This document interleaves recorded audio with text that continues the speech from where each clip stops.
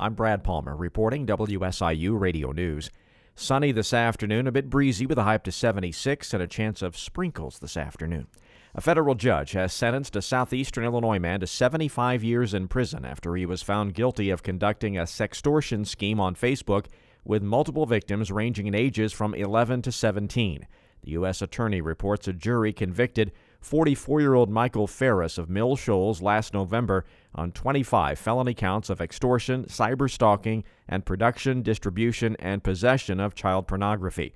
According to court documents and evidence presented at trial, Ferris created fake Facebook personas appearing to be teenage girls and then engaged in a pattern of extortion commonly known as sextortion from at least March 2020 until November 2020. The Illinois Department of Corrections is highlighting reentry programs as part of April's Second Chance Month.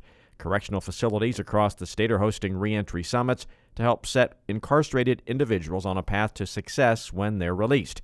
The agency's reentry coordinator, Angie McCagney, says the summits work like a vendor fair. People are able to apply for Medicaid and SNAP benefits prior to release in order to address health care and food insecurity. It's really about meeting basic needs so that people can go on to be gainfully employed, to seek educational opportunities in order to be successful, to be productive members of their community. The department is also holding a vital document drive to help inmates get a copy of their birth certificate or Social Security card or get a state ID.